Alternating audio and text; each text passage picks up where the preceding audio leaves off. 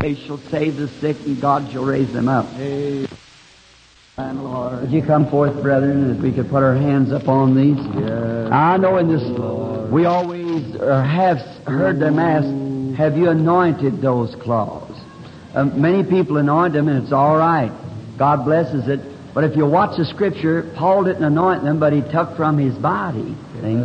So we're going to pray over them now, and you pray with us, each one.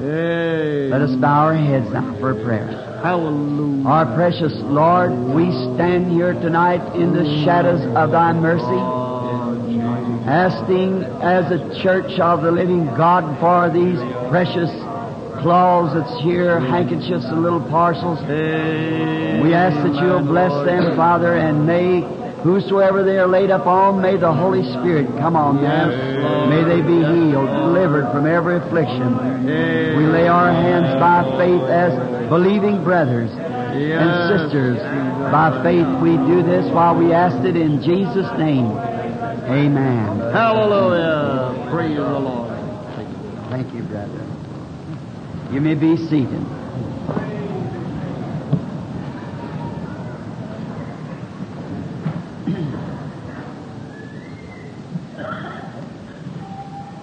I would like to say this, that I have had many meetings in Phoenix that has produced greater crowds, but I have never had a more enjoyable stay.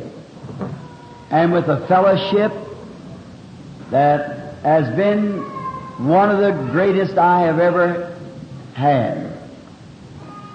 We have visited the different churches. We come in with the assemblies of God. And the first time I remember of ever getting to meet him personally, Brother Shores. And I don't say this to him standing here, but when you can hear other ministers of different faiths that would not just same faith, but of different denominations, speak well of him, good man. That's right. Other men who would disagree with him probably upon doctrine of the Bible and little amateur things, would disagree with him, but yet says, Brother Branham is a godly man. So we're thankful for the cooperation of the assemblies of God all out through the city, the different assemblies and so forth.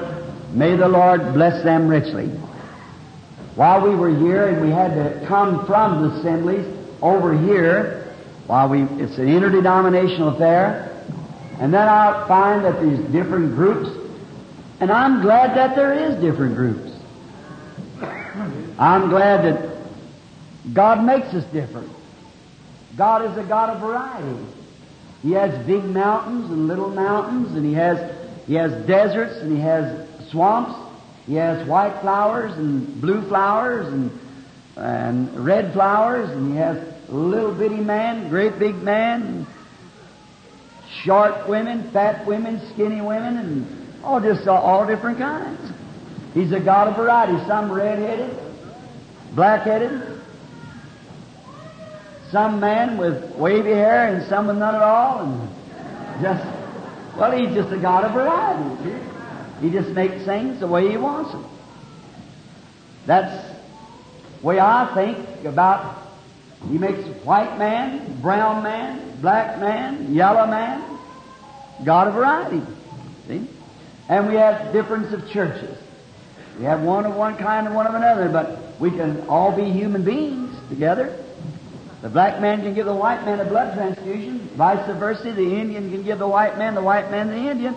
For God made of one blood all nations. So He made us to be one people.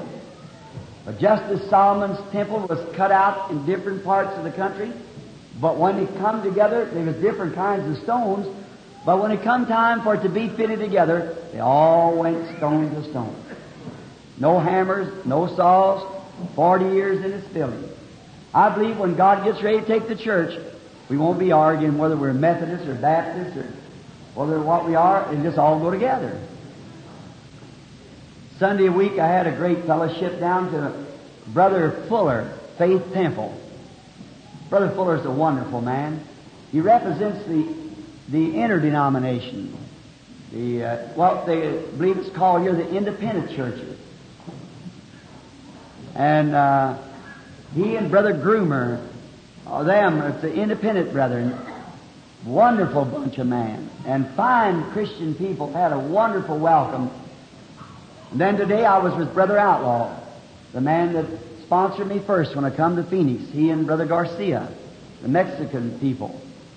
And up at Brother Outlaw has the Jesus Name Tabernacle. We certainly had a wonderful time there this morning. The Holy Spirit was there, and they had a choir that sang, and I got a whole handful of their records, and I just can't wait to get home. And they sang that up, up, up, up. I like that. You know, I got a little southern in me. It likes to clap my hands, I just kind of feel my religion. So we had a wonderful time there this morning in fellowship with our Brother Outlaw.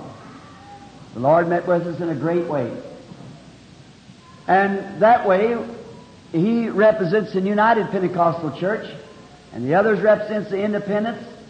Brother here represents the Assemblies of God, and we're all one in Christ Jesus. All have the Holy Ghost. Next time coming back, I'll try to get with other churches, the ones that I didn't get to get with, just to let you know that we love you. No matter what you believe, it's who you believe. That's good. It's who you believe. And we all believe on the Lord Jesus Christ for our salvation.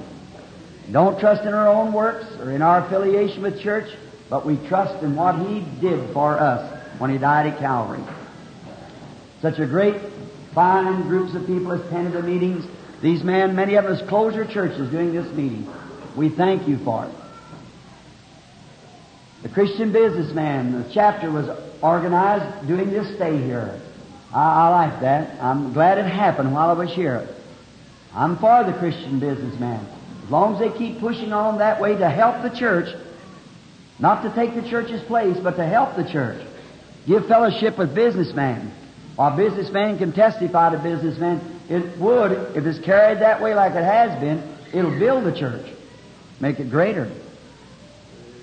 We're thankful for anything that builds the kingdom of God. And then I want to thank each and every one of you for your fine cooperation coming night after night. This has been about 15 days of service. And my little boy Joseph, when we heard Indiana's got 18 inches of new snow, all state of emergency and schools all closed and everything, my little boy Joe said, "Daddy, why can't we stay 2 or 3 days and we'd go out on South Mountain and hunt Gila monsters again?" Pretty smart boy for 4 years old. I said, "Honey, I'd like to do that, but sister's got to get back in school, and then we've got to come right straight back to Tulsa with Brother Roberts and Brother Osborne and all the brethren throughout that country with a full cooperation." It's wonderful how people are coming together in that manner.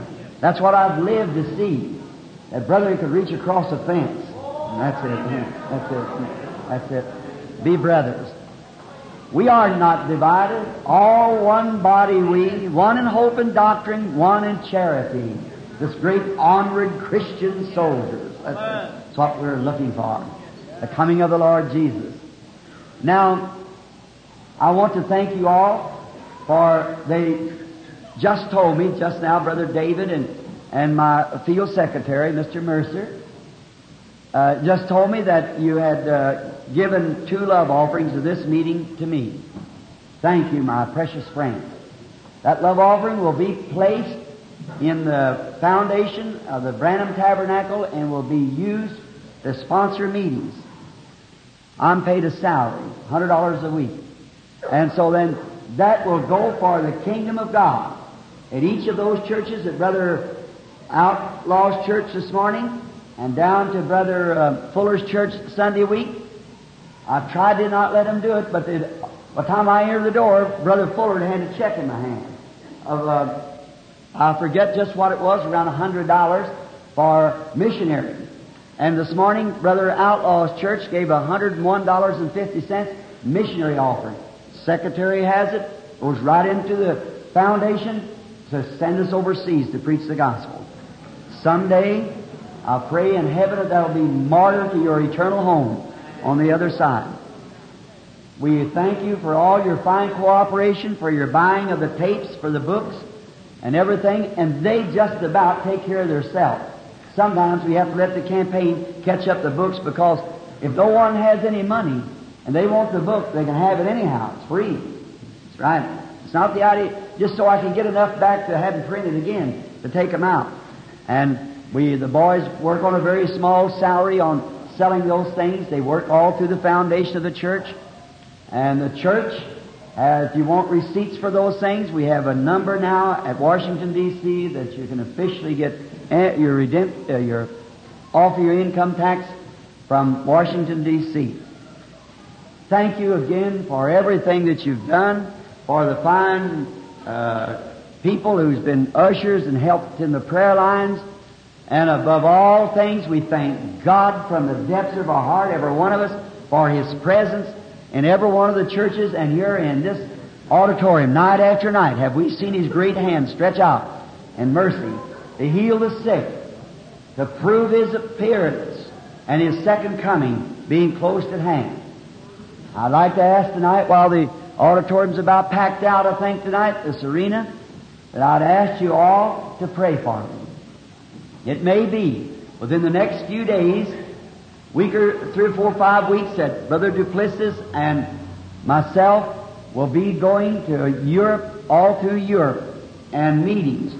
Perhaps a little later in the summer, going down into Australia, New Zealand, and then it was for the Christian businessman wants 30 days over in Cuba, where the government is inviting us to come, and Haiti and those places in there, and then also where we were at down there in the Caribbean islands and Puerto Rico.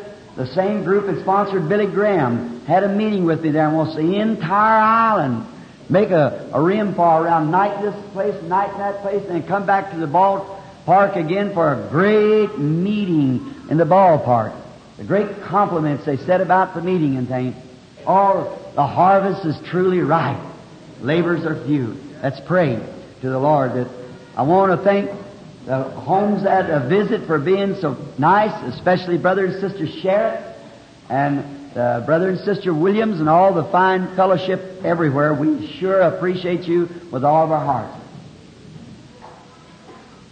I say that for my wife, my family, my son, Brother David Duplessis, Brother Roy Borders, my associate Brother Gene Gold, and Brother Leo Mercer. The whole staff. Brother Sothman, Fred Sothman from Canada, which is also on the staff at the church, as one of the trustees in the foundation. We thank you all that from our hearts. God be with you, and we hope to be back with you again before Jesus comes, if it's possible. God bless you. Make your churches prosper and many souls be saved. Now, let us bow our heads just a moment for prayer. Now, Heavenly Father, we most surely want to thank you, for it's been your grace that's did all this for us. We have did it, Lord, coming here to have fellowship with the churches, with the brethren, get to meet the precious souls again. We feel like Paul did that time when they followed him down as far as the seashore and they knelt down and prayed. Lord, that same Spirit lives in men and women right here in Phoenix. And when we see them and get the fellowship again and talk about you and your coming and preaching the Word and seeing your sick children help, the churches built with new members coming in, we are so grateful to you, Lord. It's been the amazing grace. We pray that you'll bless this city and all of its ministers, and may the church grow and prosper through Jesus Christ. Now we're coming to the Word at the final words of this revival. Father God, we want you to have the final words.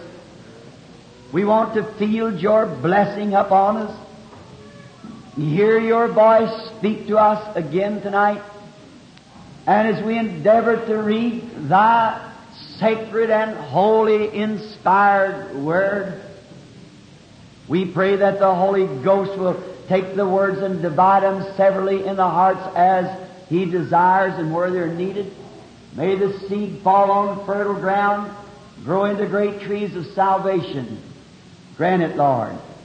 Bless us and help us as we further go into the service. In the name of Thy dear, precious child, the Lord Jesus, we ask it. Amen.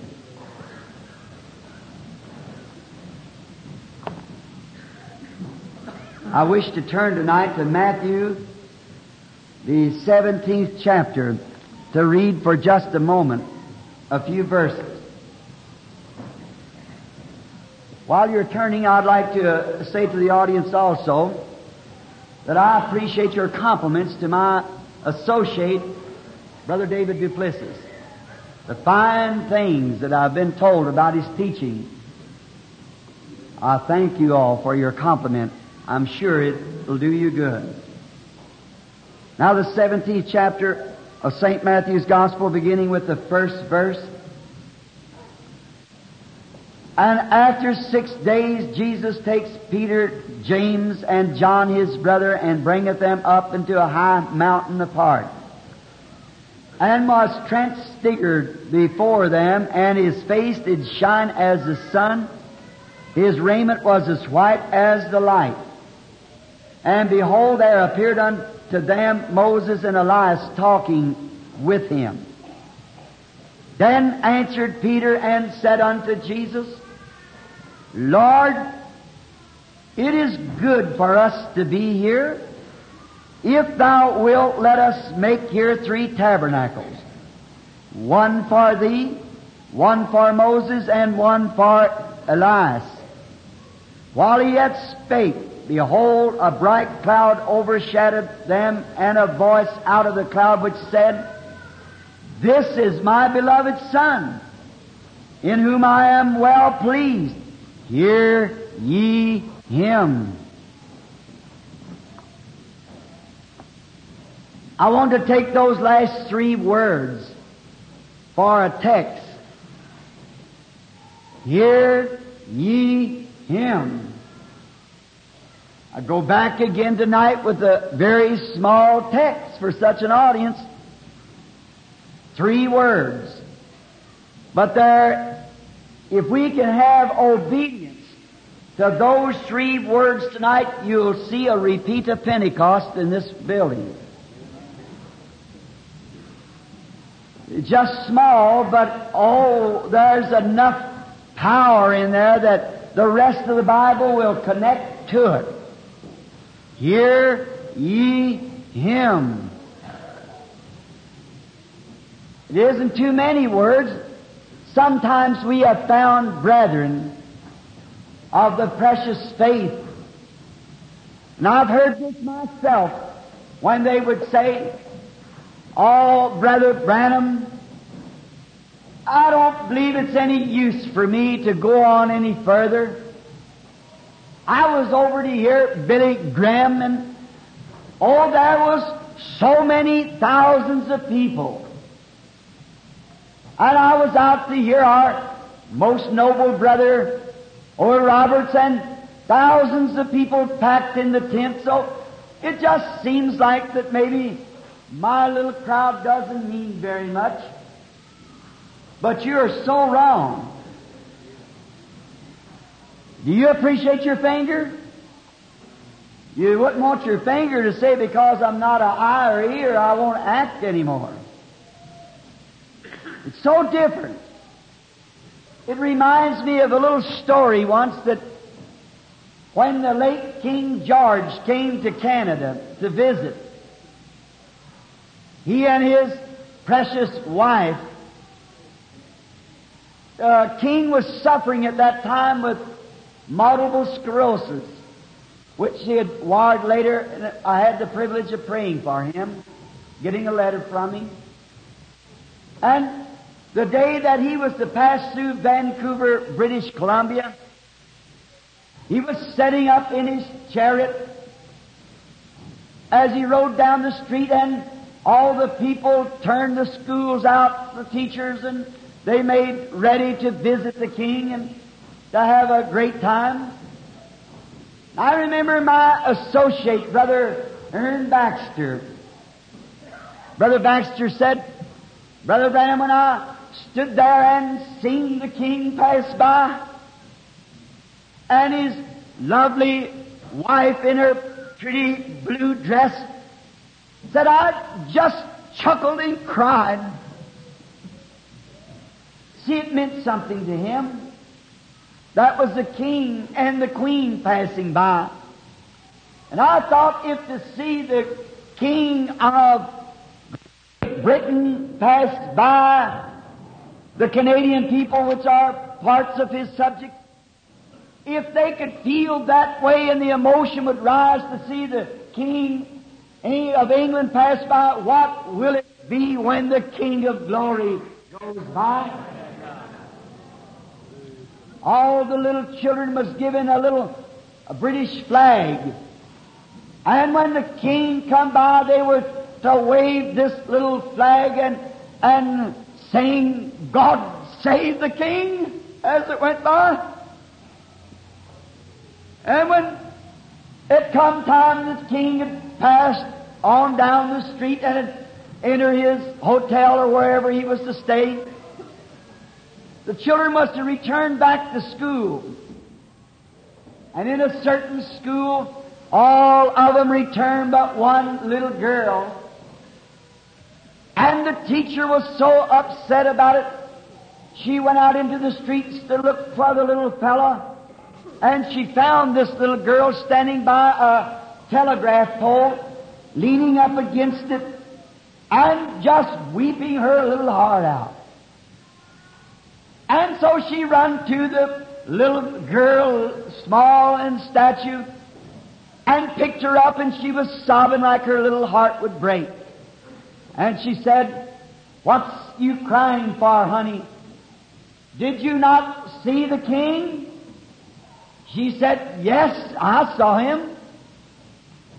Well, said, "Did you wave your flag of loyalty as he passed by?" She said, "I waved my flag to the King when he passed by." "And you saw him?" "Yes, I saw him." Then she said, "Why are you crying?" She said, "Teacher, I saw the King, but I'm so little the King didn't see me." That isn't so with Jesus.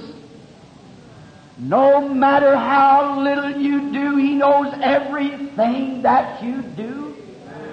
It's recorded in heaven just as much for your account as it is Billy Graham's or Oral Roberts or any of the rest of them that has great meetings. It's not the big things sometimes we do, it's the little things we leave undone. Now, Jesus is no respect of groups.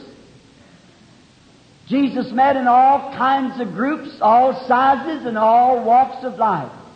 One time we have a record of Him meeting with 500, sometime with thousands. One time we see Him with 12, sometime once with 3, and even to 1. No matter the size of group, the main thing, if Jesus is there to meet with that group. No matter how small your church is, or how large it is, how many you preach to, the question is, are you so committed to God that Jesus meets in your company? This must have been a special occasion, a great occasion. Peter called it later the Holy Mountain. Now, I do not believe that Peter meant that the mountain was holy. I believe Peter meant that the Holy God met them on the mountain. It isn't the holy church. It isn't the holy people. It's the Holy Ghost in the people that makes it something. Not the church nor the people. It's the Holy Spirit. When God starts to do anything major, He usually declares it in the heavens first.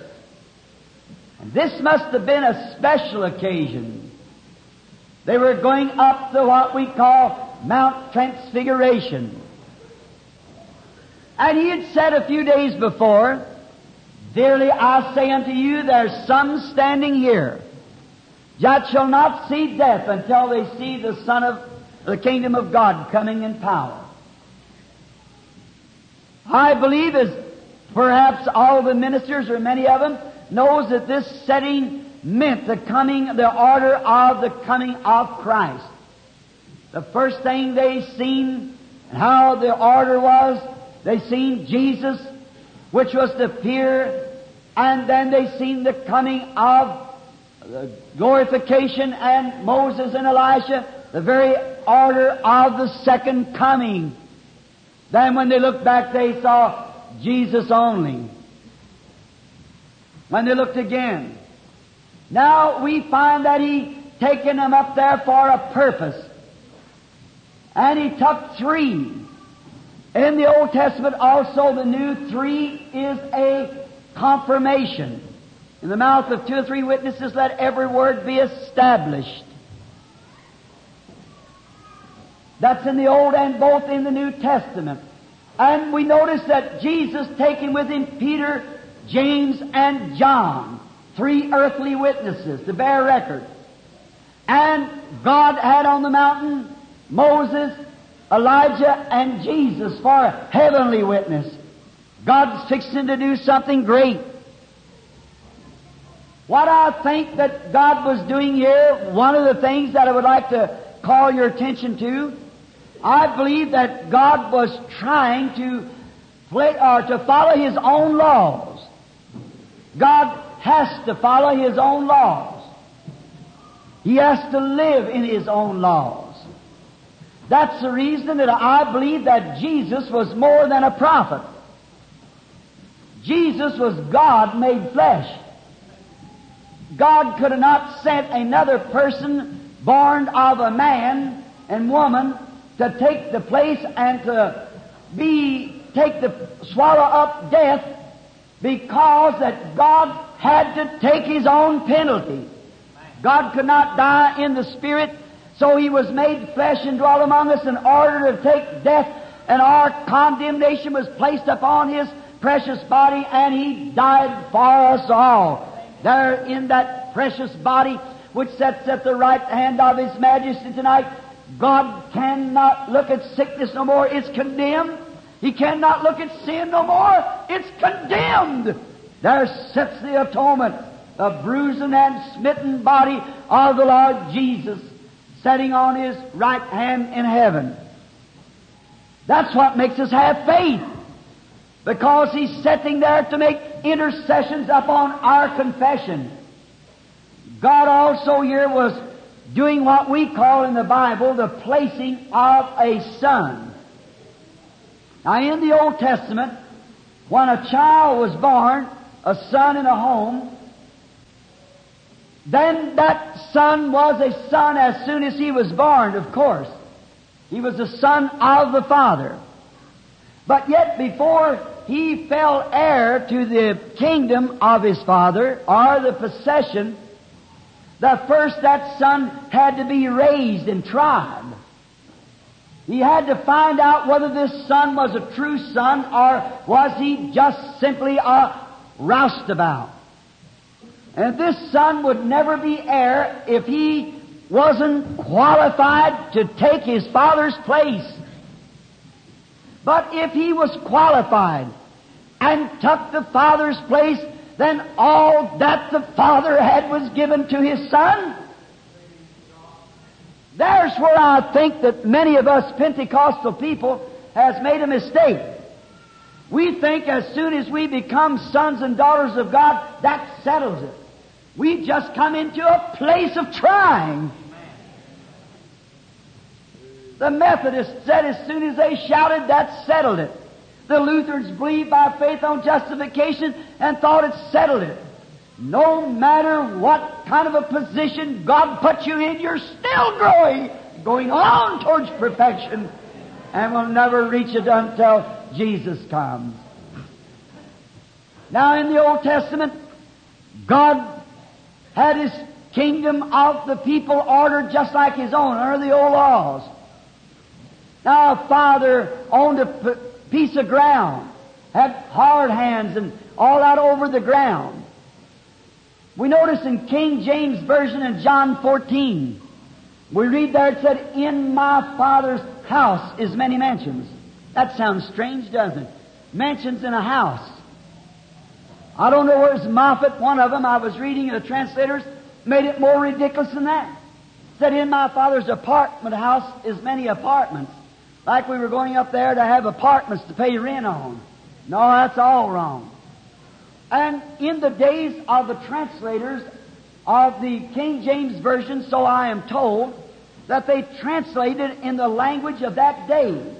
Now in England, really the king was the father and all of his domain was his household.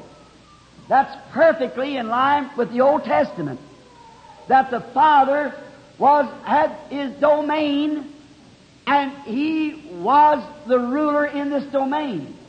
And as soon as a child was born, the father, being so busy with other things, he sought out a tutor or a raiser of his child. And then him knowing that this child was in line of heir of everything he had, his property, his good name, and everything that he had would go to this son. He sought the very best school teacher he could find to teach that child. And God does the same to His children. When a man is born into the body of the Lord Jesus and becomes the Son of God, God has sought the heavens for the best tutor He knows of to put over His children. And it's not a bishop, but it was the Holy Ghost God put over His church to raise His church to believe in spiritual things and supernatural workings of God. He would not put a bishop over His church that doesn't believe in the days of miracles is past and all the supernatural's gone. God wouldn't do that. And the Holy Spirit was sent to govern and guide the church. God gave it to the Holy Spirit to do this. The Father would not seek a man, would try to get a feather in his hat, as we call it, and say, "Well, now, he knows I'm the Father, so he'll, the Son, a little renegade-like, but he'll come up to get a feather in his hat. Oh, your son's doing very well." He wouldn't do that. He got a man that would tell him the truth, for he wanted to know just exactly the welfare of that boy at all times. That's what God did. He never trusted with any pope, bishop, or anything else. He sent the Holy Ghost upon the church to be the teacher and the raiser of the church.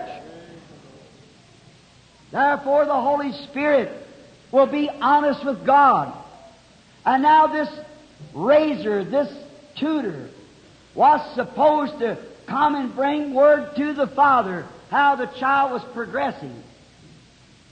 And how that tutor must have blushed if the child was misbehaving itself. How that the little boy was not interested in the things of his father's farm or kingdom. How that the Holy Spirit must feel today when it goes before God with a bowed, shamefaced as it was, to have to take a report of our indifferences in the church today. How we've laid aside all the baptism of the Spirit. How that the churches are having a form of godliness and denying the power thereof. How he must blush to say your daughters are dressing immorally. How he must blush to say your children can't even agree with one another long enough to have a meeting. How that they're making fun of your people that's been called out and filled with the Spirit.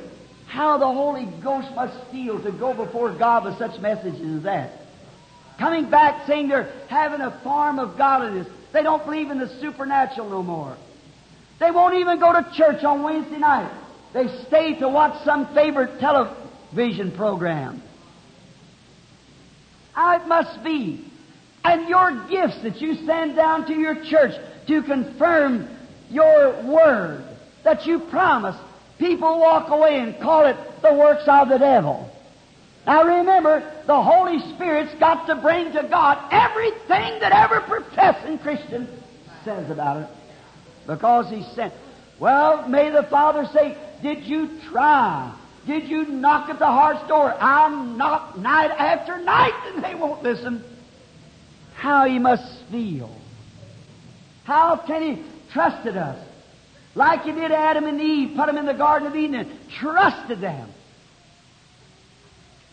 To be right, to obey His Word. They fell.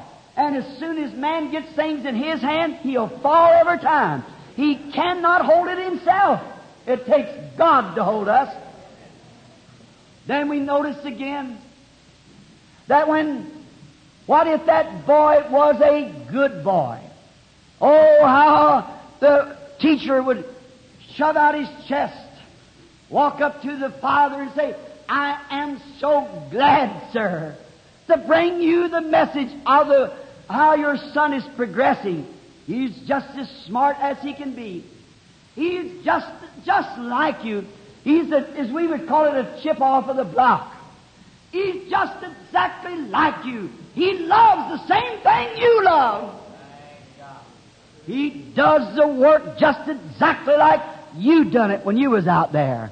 That's the kind of a church that the Holy Ghost likes to witness for before God. The kind of works Jesus said that I do, shall you also. That's the kind of a church that the Holy Spirit likes to witness before God. And then if that child, that son, did not obey and was not obedient child, it never was no more than a son. It remained a son. But yet it had no inheritance. Now, we don't want to stay in that place. The church ought to be 1,000 miles up the road farther than it is tonight. The Pentecostal blessings has been falling on the people here in America for 50 years. And if anything, we're dwindling instead of going on. What are you preaching such as this for, Brother Branham? I want to see the church of God in deep sincerity. I want to see the old-fashioned prayer meetings. I want to see them times when they can't leave church. They just stay all night and pray and fast and call out till God answers. Instead of that, it seems like love has dwindled away from us. The love of God, just love. Why, a real Christian can hardly wait. When the bell rings, he's got the front seat and there ready with a songbook in his hand. But now we say, oh my, I don't know. Oh, blessed be the tie that binds our hearts in Christian love. The fellowship of kindred minds is like to that above. When we asunder part, it gives us inward pain. But we shall still be joined in heart and hope to meet again. That's the way real Christianity is, a living experience. Pentecost is not a denomination. Pentecost is an experience that anybody can have if they wish to have it. It's something that you experience, the Holy Spirit. Now, when this boy, if he come up that way and did not become obedient, did not have the action of his father, did not try to carry his father's business on the way his father did, then that child missed all its inheritance. Another brother had to take its place. Now, today, if we try to take the church before God under just common church creed or theology, that's not the way Jesus took the church before the Father. God wants the church to be filled with the Holy Ghost, doing the same works that He did when He was here on earth. That's the kind of church that the teacher, the Holy Spirit, will want to present before God.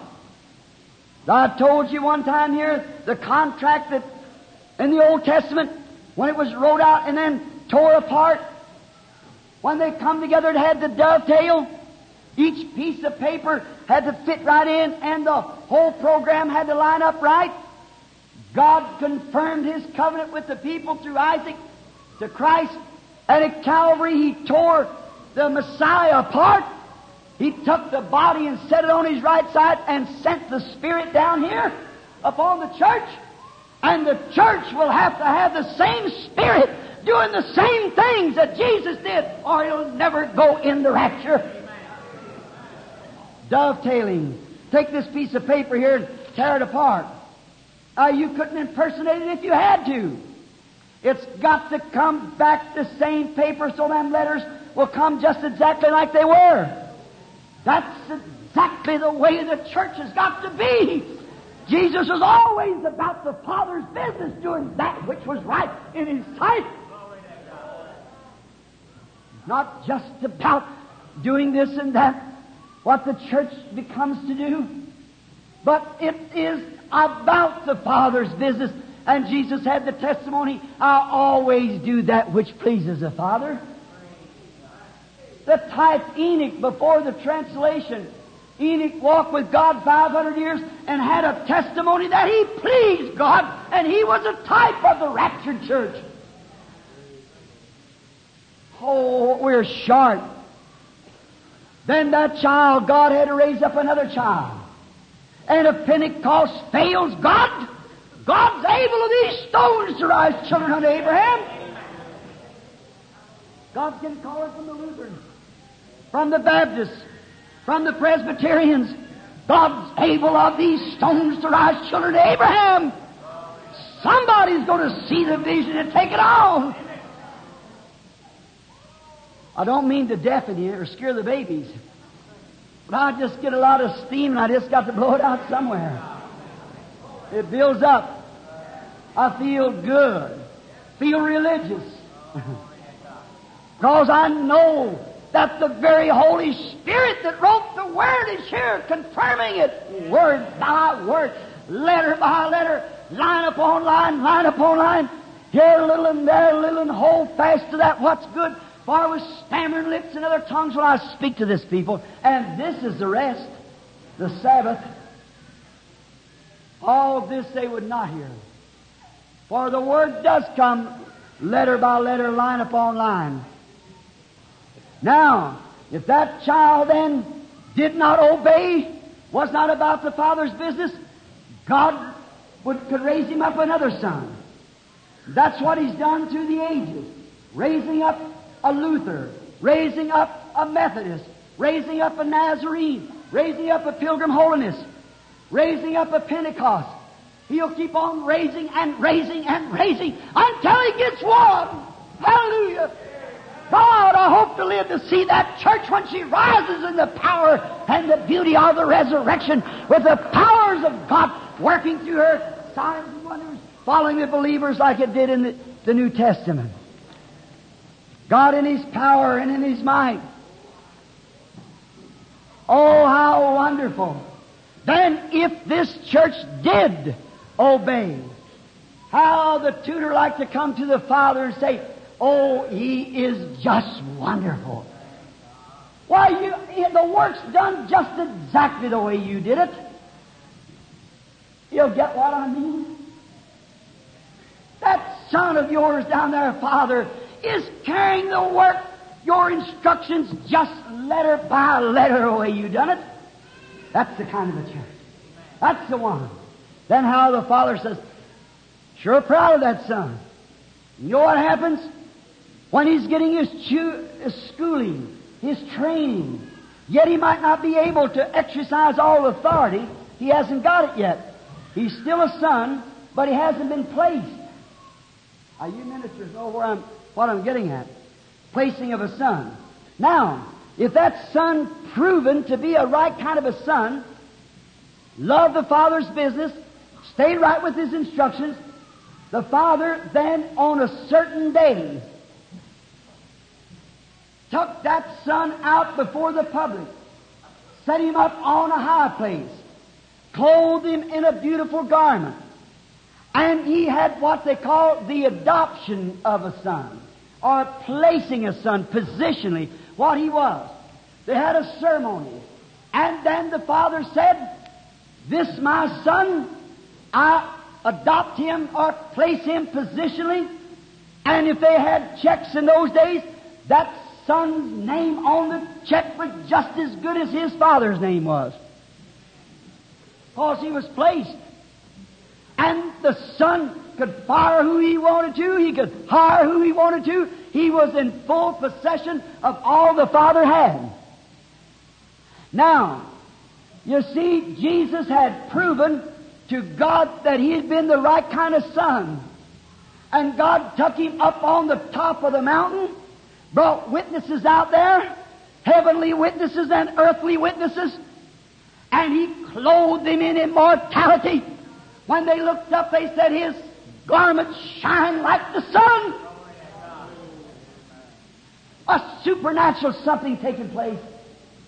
His garments glisten like the sun in its middle of the day, as white as they could be. God placed on him the robe of immortality,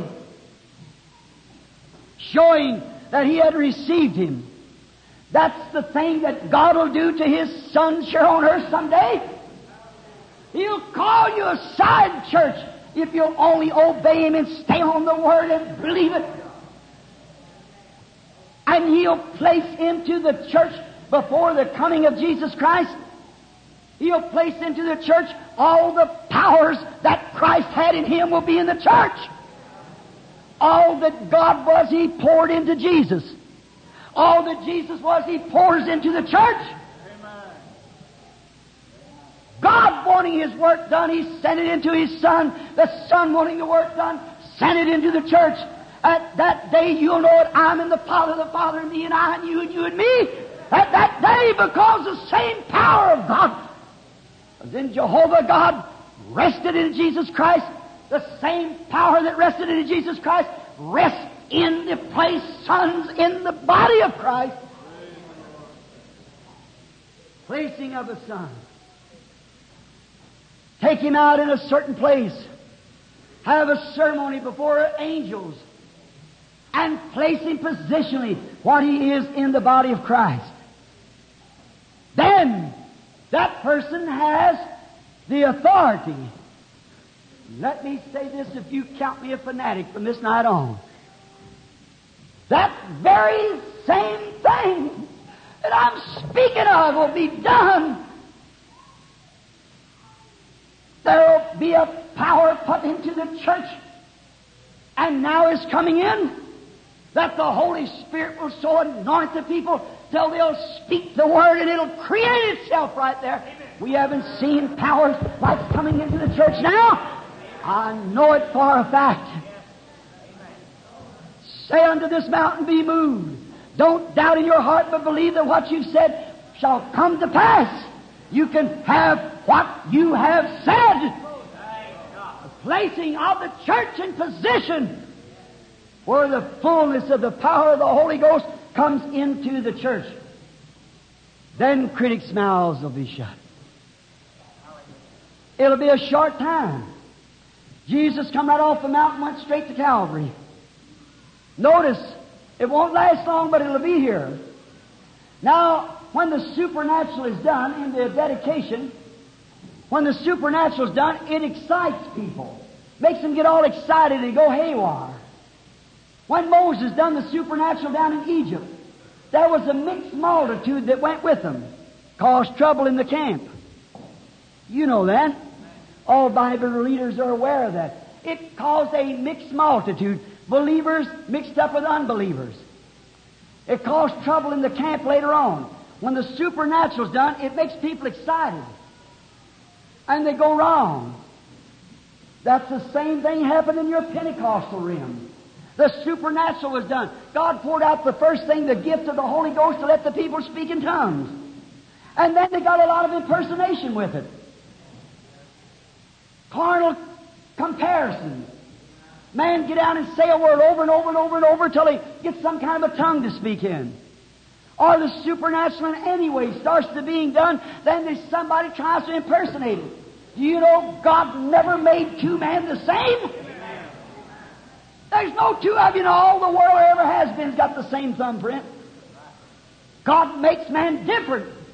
And He has diversities of gifts and sends them to His church. But we just cramp down on one and there you go. You see, you don't get the wisdom of the Spirit. That's the reason God can't place us into the position where we should be in His body.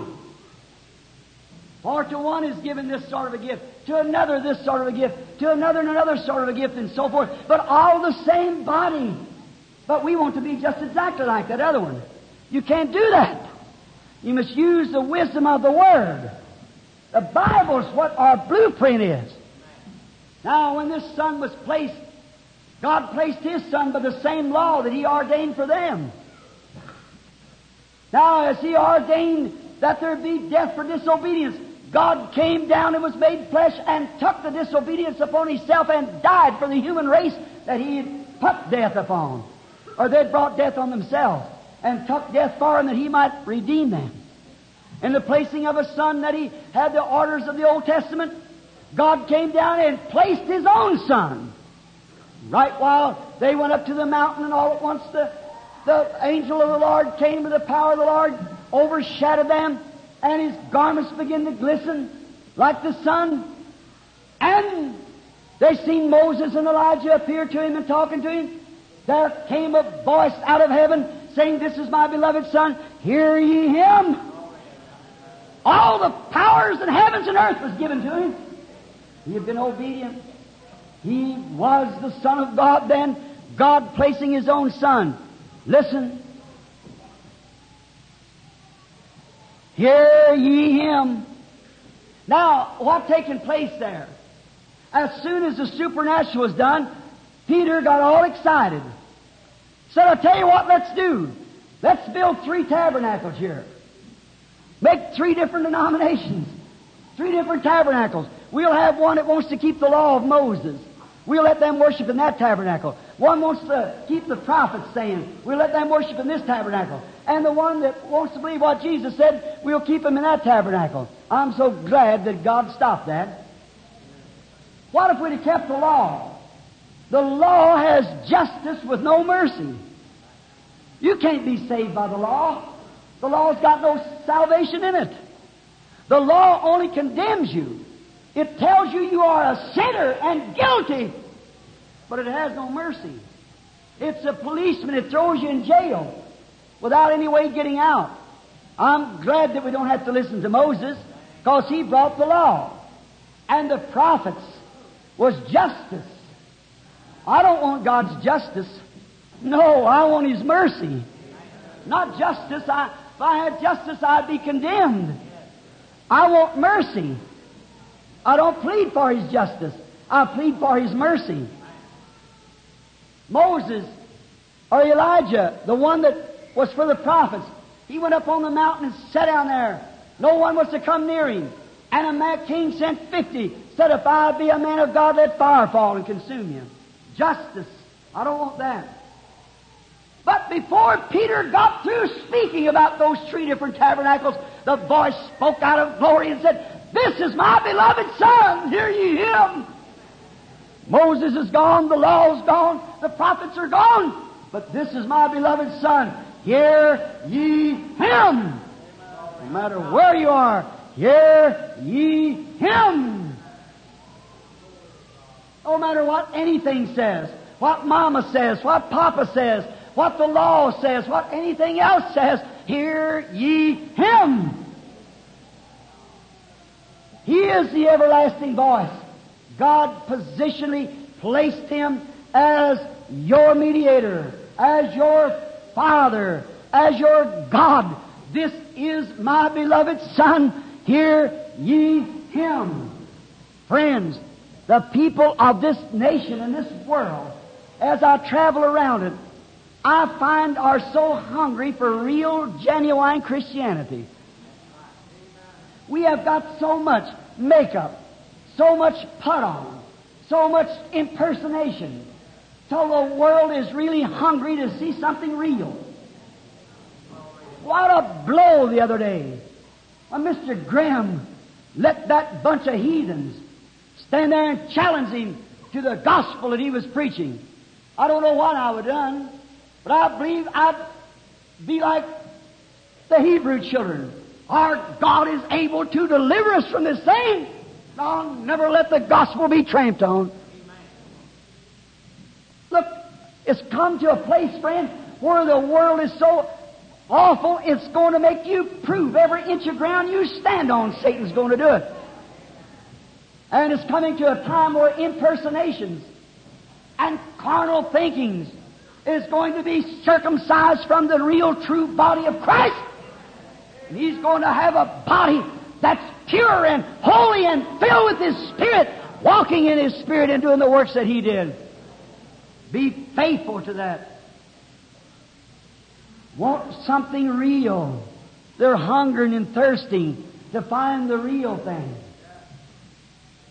They don't want psychology. They don't want some intellectual speech. They want something that gives them the assurance, something that makes this Bible live again. When I got off the airplane at Bombay, India, where we had our largest gathering, estimated some 500,000 to be in the meeting, the first one I met at the Taj Hotel, where maybe 400 or better missionaries had gathered together, was the bishop of the Methodist Church there. He said to me, Brother Branham, I might disagree with you up on your doctrine of divine healing. He said, but you got a good name. And I want you to keep that clean, for it's something for these people. He said, but don't never call yourself a missionary here. Said, we had the Bible before 2,000 years before you was a nation. And that's true. St. Thomas went out and brought the gospel to India. But what did they do? They turned it into an intellectual theology. And there it's laid. He said, we hear, over here in India, that God has given you a gift to make this Bible live again. That's what we're interested in. To make the Bible live again. That's what hungry-hearted souls want, is to see the Bible made real. To see God come on the scene. And do the way He did, the living Word become a living thing to us. Thirsting for real things. Too much impersonation. I don't know whether they ever told you this little story or not. It could stand it again. Everyone knows that I hunt. I love to hunt. Born in me. Can't help it. And one day I was hunting up in the North Woods with a fella that was a good hunter, a very fine man on track and a real good dead shot. And he was a man you didn't have to hunt up all the time. He knew where he was at in the woods. And I enjoyed hunting with him. We'd leave one another and I'd say, I'll meet you in 20 miles over to a certain place or so. He'd be right there. And so you never had to worry about him being turned around or lost. He was part Indian himself and knew the woods. So one day I went up to hunt with him, but that was the meanest man I ever met in my life. Cruel-hearted. He would love to shoot little fawns, that's the little baby deer, just to make me feel bad because I was a preacher. And he'd laugh at me and say, oh, you're chicken-hearted. That's what's the matter with you preachers. You're all chicken-hearted. I said, Bert, it's not that. He said, I thought you was a hunter. I said, I'm a hunter, but I'm not a killer. I said, I don't believe. I believe that's murder just to do that for me. I do not believe in killing animals like that just for targets. If there's anybody that's a murderer, it's a white man. Take him over in Africa one time, watch him. He'll kill just as long as he can shoot and kill down. That's right. It's just right in him. His nature to do that. Kill out these poor Indians sitting here. How they killed off their buffaloes and deers, just picked up bones and things, shooting for targets. No wonder they got a bad feeling about it. God gave them heritage. We shot them off for targets. It's a shame, disgrace, a stain on the flag of anything. But just to be a killer. And that's what Bert was. He's just a killer. Just killed for the fun of it. Killed 4 or 5 of them in one day just for the fun of it. One year when I went up there, he'd made a little whistle. It sounded like a little baby fawn. How it squeals, calling for its mammy. And he showed it to me. And I said, Bert, you're not going to use that. Oh, he said, get next to yourself, preacher. I said, you're too chicken-hearted. I said, Bert, would you do that? Well, he said, just follow me and see. We went hunting that day, about 6 inches of snow, good tracking weather, but deers, after they've been shot at a few times, are real wild in that country, the whitetail. They can hide, and you can't see them to save your life.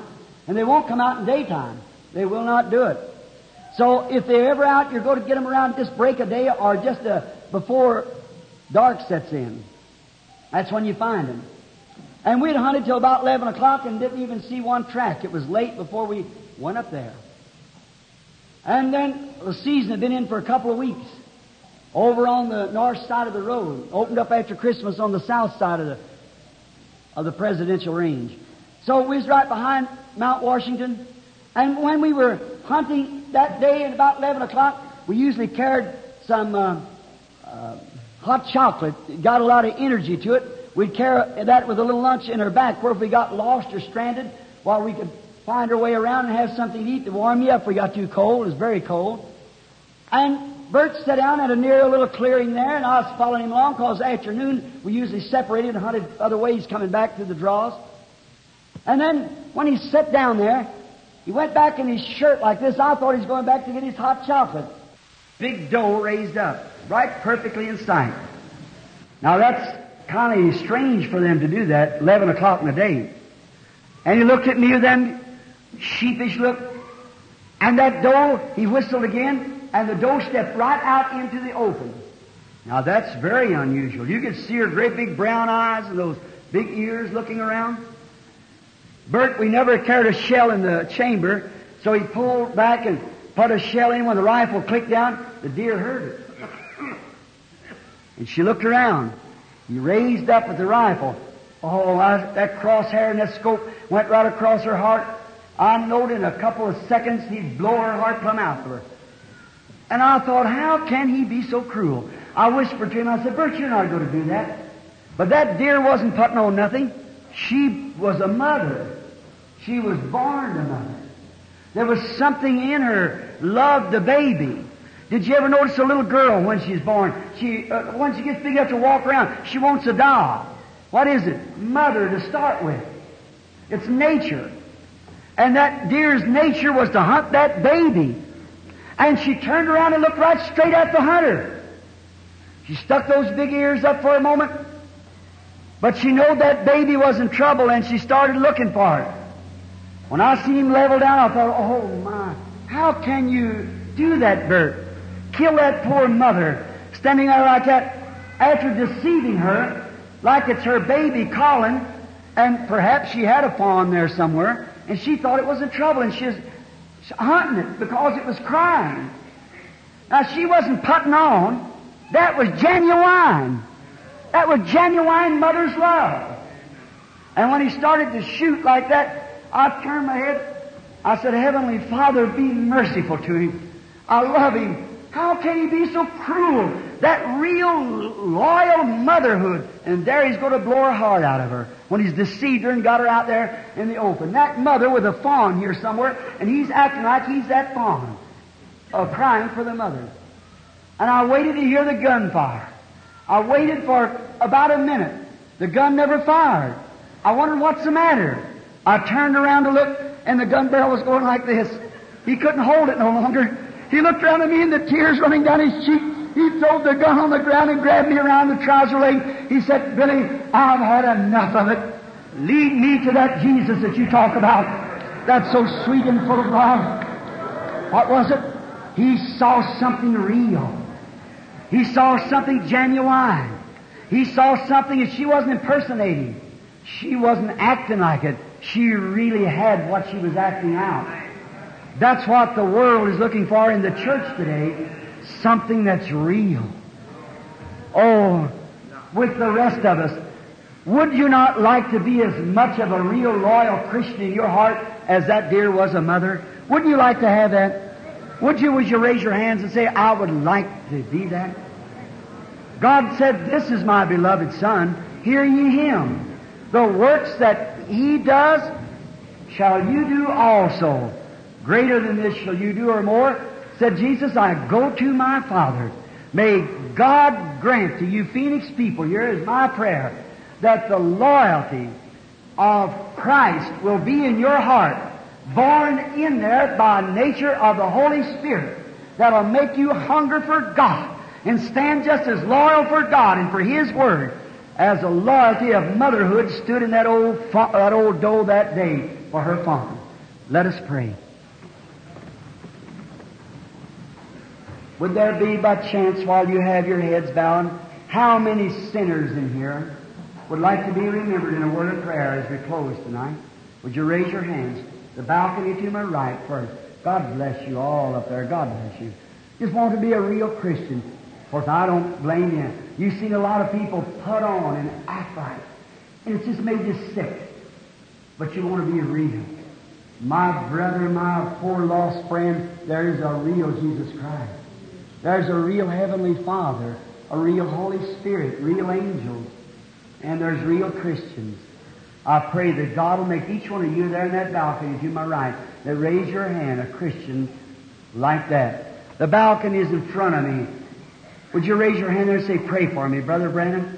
I want to be a Christian, just as much Christian as that deer was a mother. And my loyalty can be displayed for my Savior. God bless you. God bless you, sonny. God bless you. That's mighty fine. The balcony is to my left.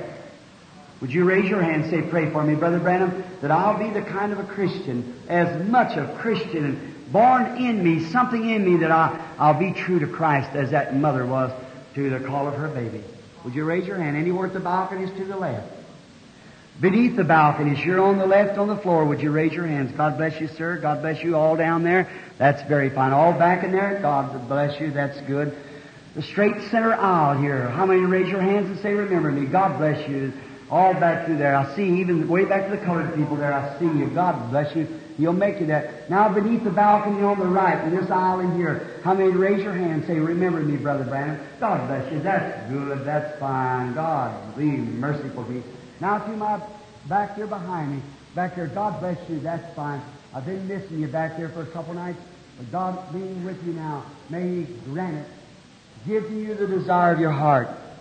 Now, I want each one of you that raise your hand to pray with me, and I want you to believe God with all your heart. Now there's something made you raise your hand. It was something that you want to see that's real. I want you to pledge to God tonight, if you'll see Him come into this healing line and do the very same things that He did when He was here on earth, know the secrets of the heart, heal the sick and the afflicted, made the lame to walk, blind to see, deaf to hear, dumb to speak. We don't know what's going to be in here. If He does that, then you see the display of the Holy Spirit, the genuine Holy Spirit. Then I want you to come as soon as the healing service is over, up and stand around the altar here where you can be prayed for. And then some minister can take you as shepherd to his flock and there feed you and nourish you until you be placed into the body. Our Heavenly Father, there was some maybe 30 to 50 hands up tonight, all around, all in the balconies and all underneath the balconies, out in the center of the floor. Many people raise their hands, young and old and middle-aged, all wanting to be real. They want to be real Christians. They want to have not a substitute, something that they had to impersonate someone, but a real experience given them of God alone that makes them a real, loyal Christian. I pray, Heavenly Father, that Thou will grant this blessing to each one. Bless those, Lord, who are backslid tonight, that doesn't walk in the faith anymore, is turned aside to walk in this present world, loving it more than they do Christ. I pray that You'll turn them aside tonight, and may they see something so real tonight that it'll attract their attention like the burning bush did Moses, and may they come into sweet fellowship again with You and with the church.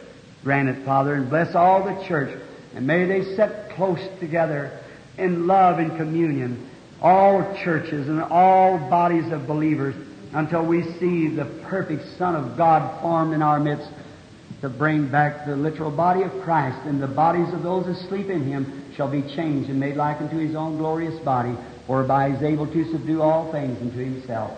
Grant it, Father. I ask this now, that You'll come on the scene as we preach this morning, the God of history, rise on the scene. The same God to let people know that, fear not, I am with thee always to the end of the world. May the voice of God ring through their hearts tonight. This is my beloved Son. Hear ye Him. In Jesus Christ's name we ask it. Amen.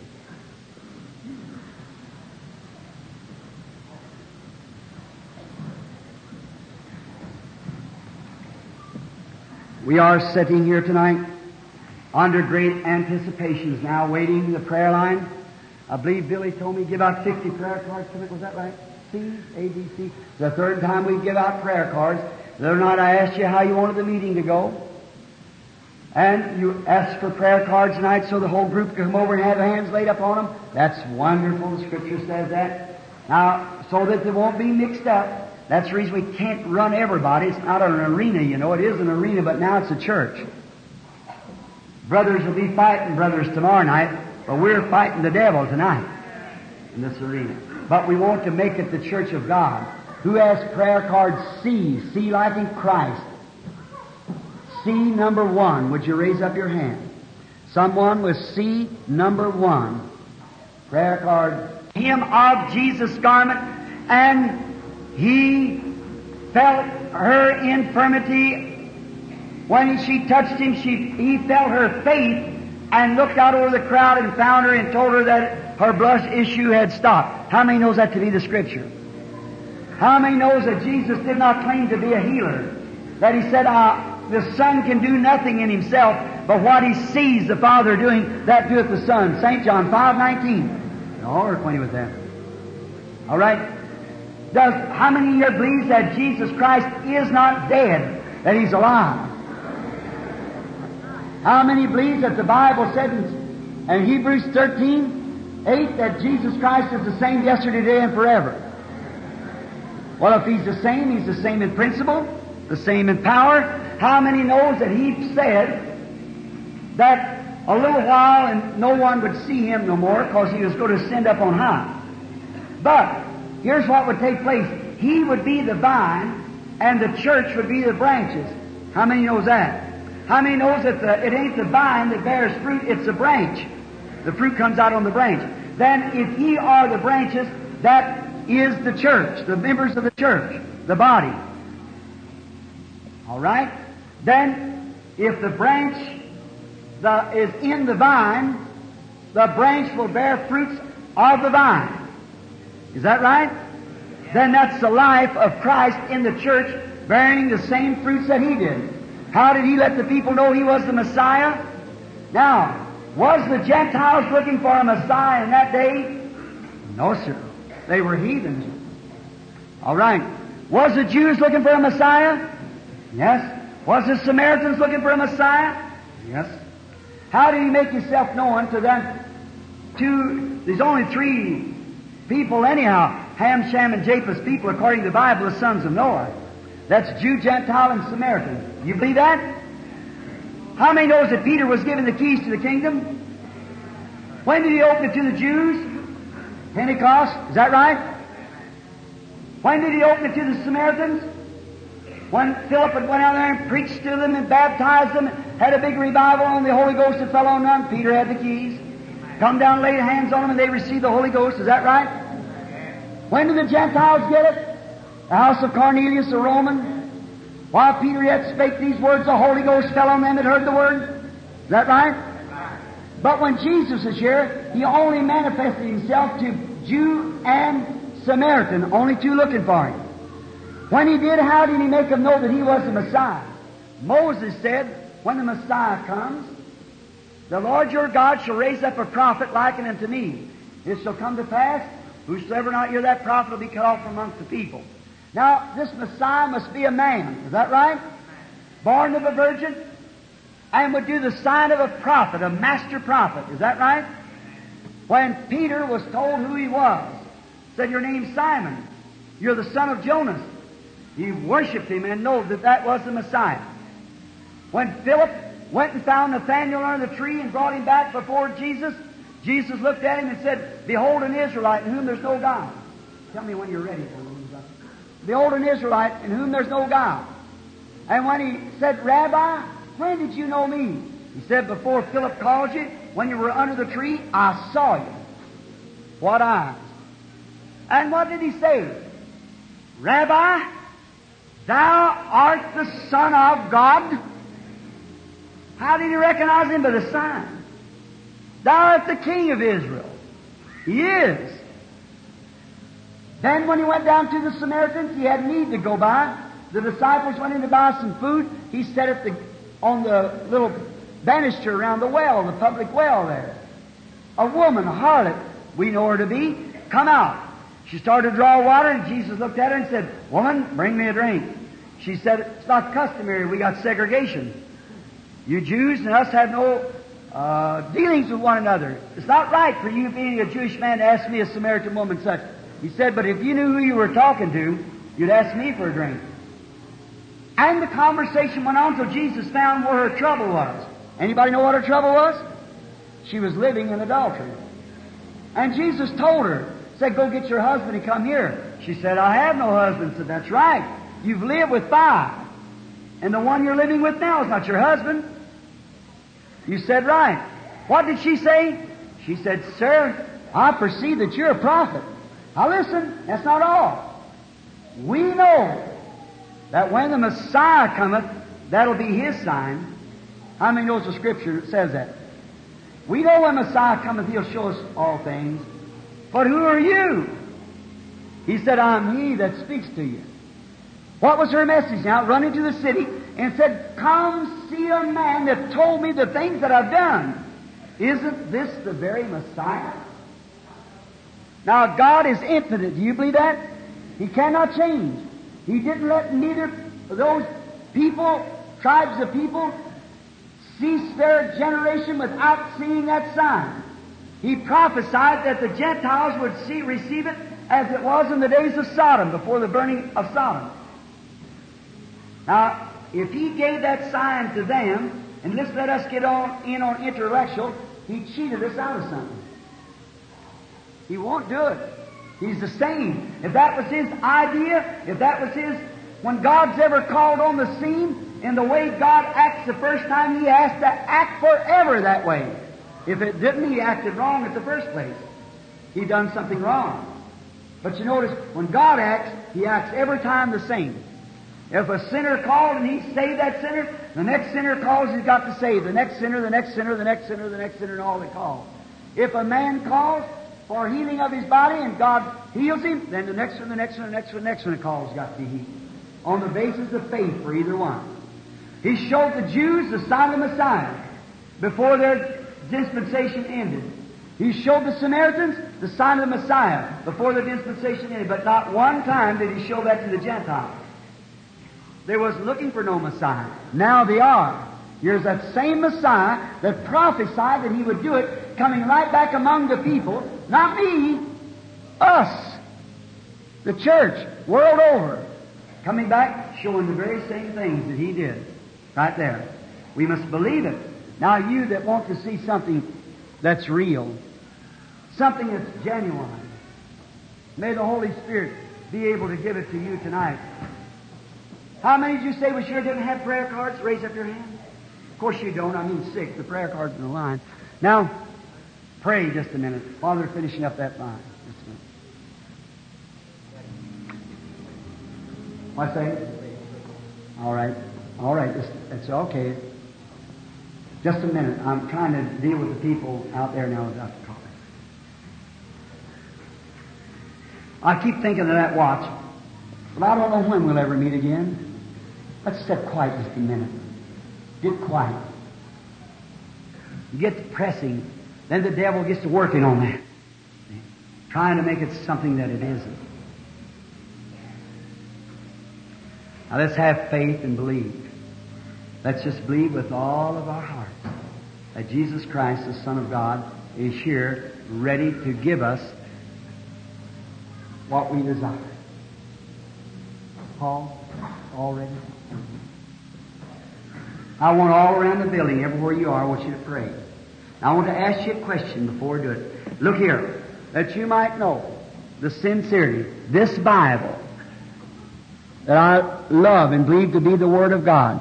That angel that you see on the picture, well, I don't have to tell you. There it is on the picture. There's Mr. George J. Lacey, the FBI, fingerprinting document, proves that the light was there and struck the lens. It ain't psychology. He said the mechanical eye of this camera won't take psychology. Certainly not. So God being my judge, I see that light. For revelation, for vision, if I never meet you no more till I meet you in the land of glory and stand that day at the judgment seat of Christ where we'll all come, I've told you the truth.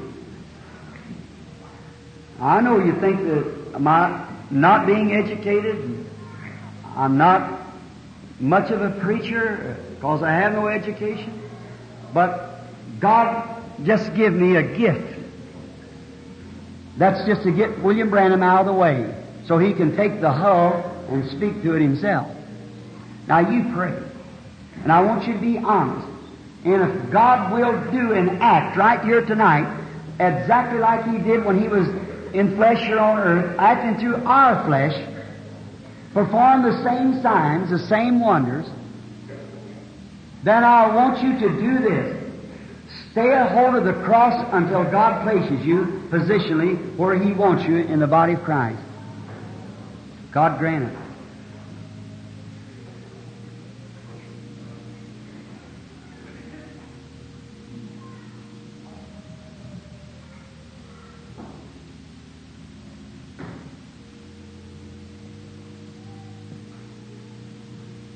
It's behind me.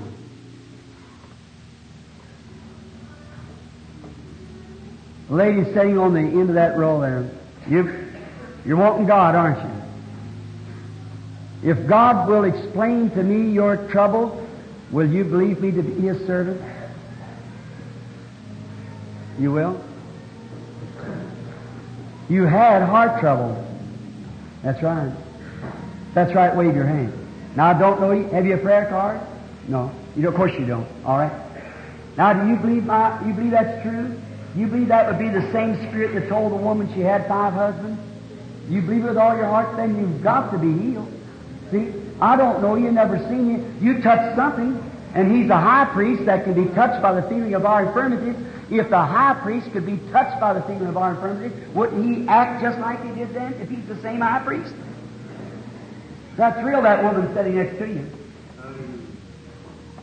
It was you that drawed the Spirit of the Lord.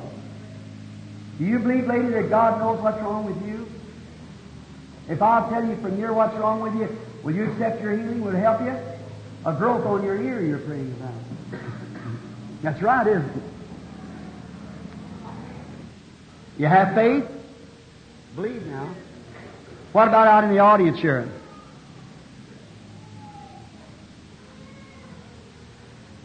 That man sitting there, head in his hands, praying, has got gland trouble and nervousness.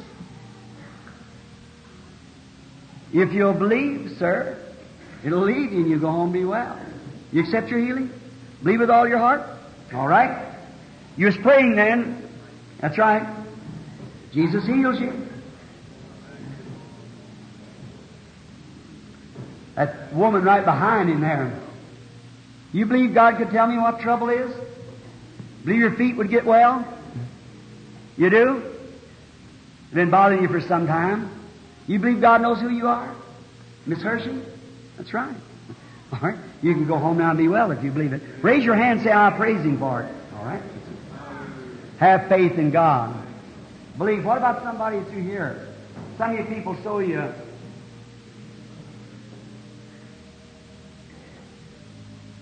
There's a man sitting right here praying. I don't know him, never seen him. Got arthritis. That's his wife sitting by him. She has arthritis too. Believe you're missing it. Mr. Reinhardt, believe with all your heart. Raise up and be healed. You and Mrs. Reinhardt. Jesus Christ will make you whole. Amen. Believe now. Amen. Glory. Oh, God, why can't people see that? Don't think I'm crazy, I'm not. Why Looks to me like I've set a place of fire somewhere. Can't you see that's the living God making Himself real?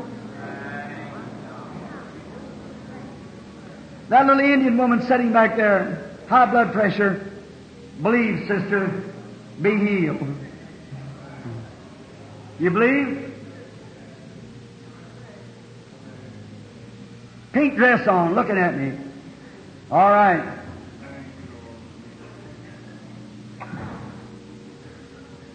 You believe the high blood pressure's gone? All right. Wave your hand if you believe it's gone. All right. God bless you.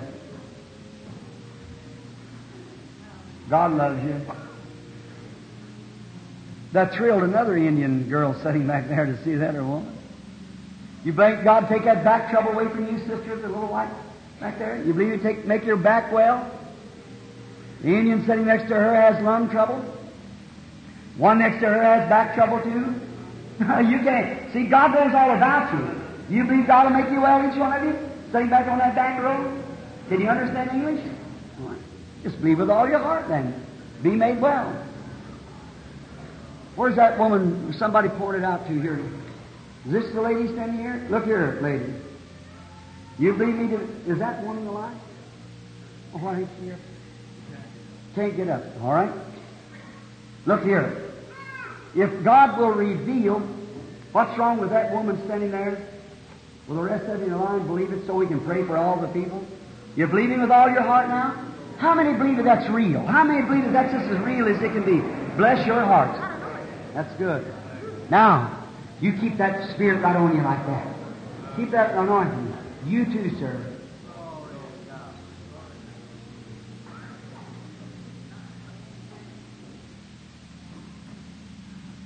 Well, you're really not so much praying for yourself. There's a question in your mind that you're praying for, which is greater than for yourself. That's right, isn't it? That's true. I don't know you. As far as I know, I've never seen you in my life. But God does know you. If God will reveal to me what that deepness is, it seems like your spirit keeps moving back. If God can reveal to me what that is, would you accept that you get it, whatever you ask for? Will the rest of the people join in with her? It's for somebody else she's standing for. That's a woman much younger than she is, or it's her daughter. The daughter is shattered for death. She has cancer.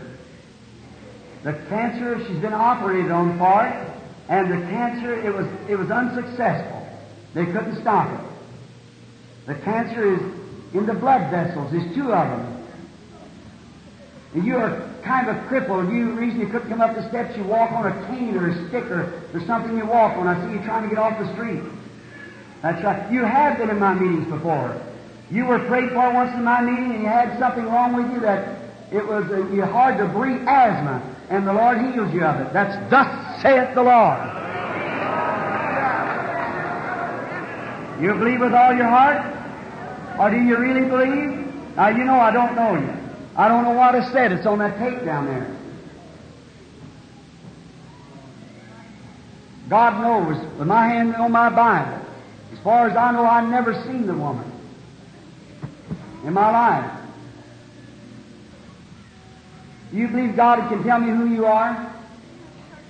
Miss Shaker, you can go home now. Jesus Christ will grant you your request. Say, praise the Lord. Don't you believe?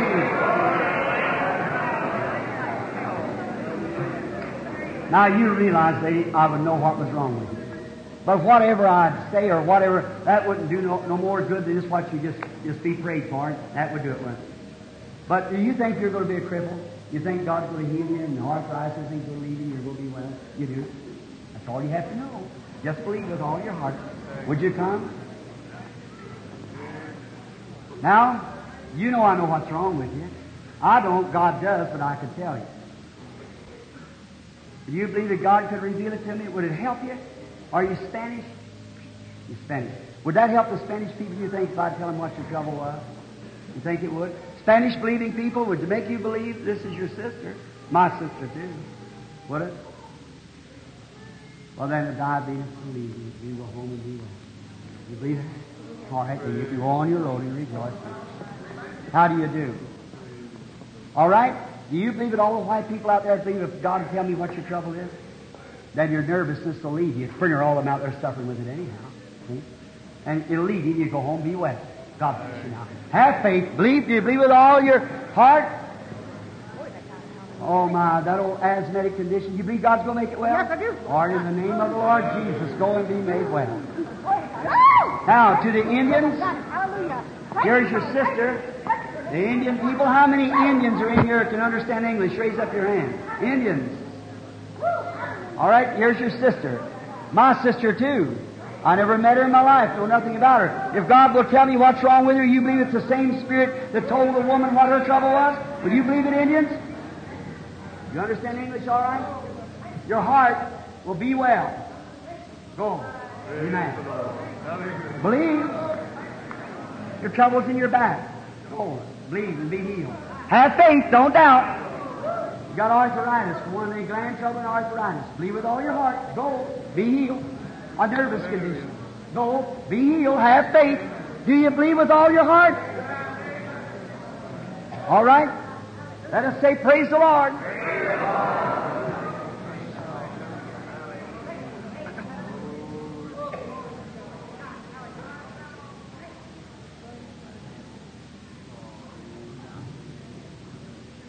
You're awful bothered about something. You're afraid something's happened, haven't you? You believe the Lord Jesus can make you well that rectal trouble?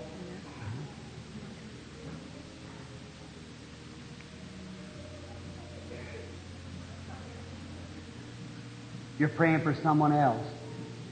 I seen him rise before me just then. It's your brother. Your brother's not here. He's in California. That's right. You believe God can tell me what his trouble is? Yeah, I know you can. Asthma. Just go on believing. Go believing. Yes, don't think. Can God heal heart trouble?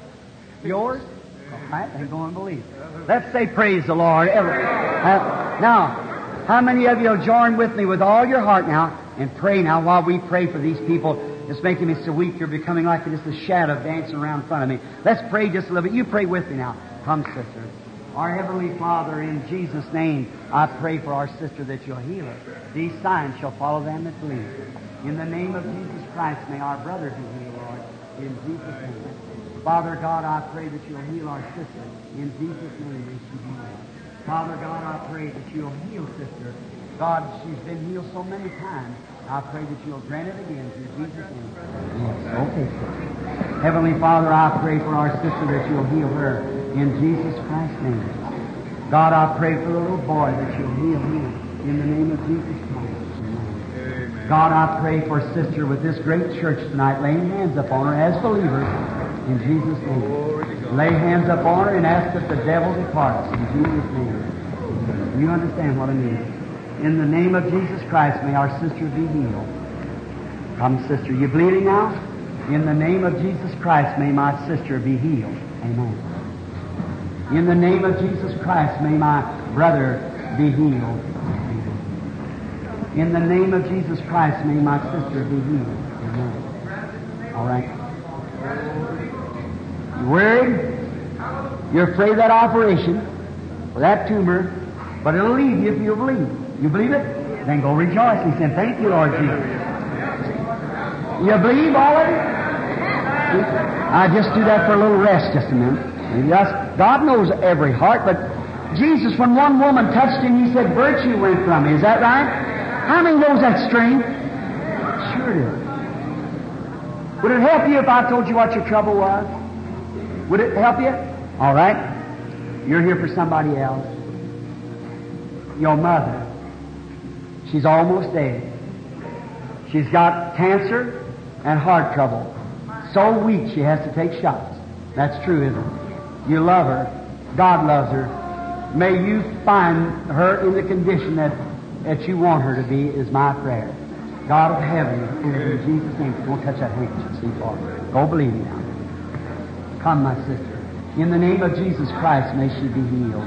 Grant it, Lord. Come, sister dear. In the name of Jesus Christ, may she be healed. Amen. Oh, eternal God, I bless this woman and child. May the power of God come upon them and help them. In Jesus' name I pray. Amen. God bless you, sister. Leave now. In the name of Jesus Christ, may you bless my brother, Father, as this great church prays for you. Come, sister. In the name of Jesus Christ, God, may you bless my sister and heal her. Amen. You believe? In the name of Jesus Christ, I have touched this woman's hand. Ask that she be healed. Come, sister. In the name of Jesus Christ, I pray, God, that you'll touch her and heal her. Now, don't be worried about those hands, sister. Don't be worried. Just go on believing. It'll be all right. You believe God will heal you?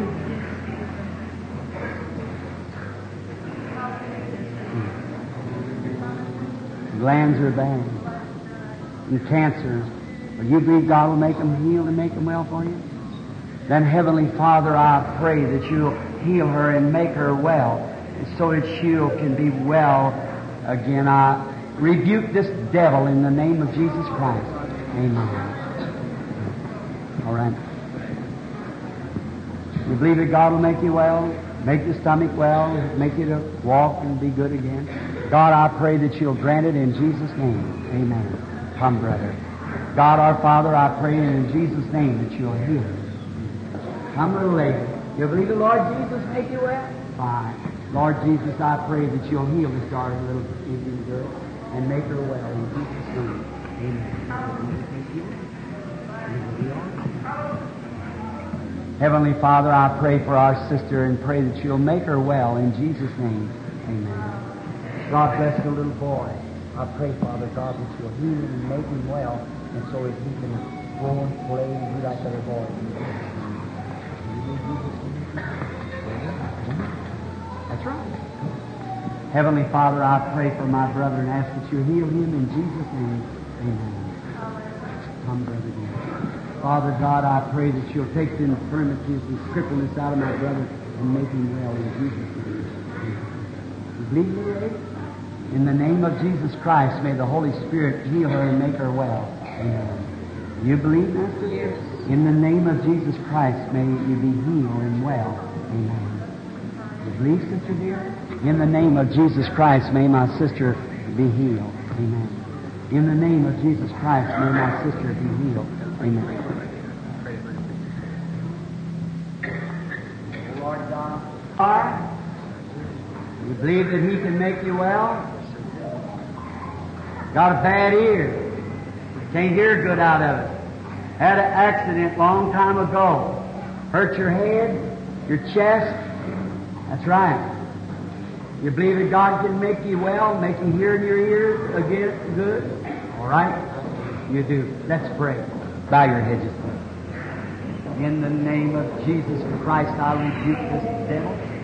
Come out here. How long have you been with me? How long? 1944? See you hearing out of both ears? You hear me? You hear me? Now you can raise your head. Look here. You hear me? You hear me? You're healed. I tell you, you got something you've been trying to overcome a long time. I haven't. Go give them up tonight. Leave it. Cigarettes on fire. Thank you, Lord. Amen. I love Him. I love Him because He first loved me and purchased my salvation on Calvary's tree. With our heads bowed just a moment, if you will, I wonder now, is them here that would like to come up around the altar and say, I believe, God, that I've seen the real Holy Spirit moving among the people? Would you like to do it? While we bow our heads and sing again, everyone, please, if you will, bow your head and let's pray and sing. Brother Borders, lead this for me and get the horse. Come up around the altar here and stand here for prayer. Will you do it? You who raised up your hand, wants to find the God that knows the secret of your heart. That's the way, ladies. That's the way. Let's bow our heads now while we sing. I love Him. I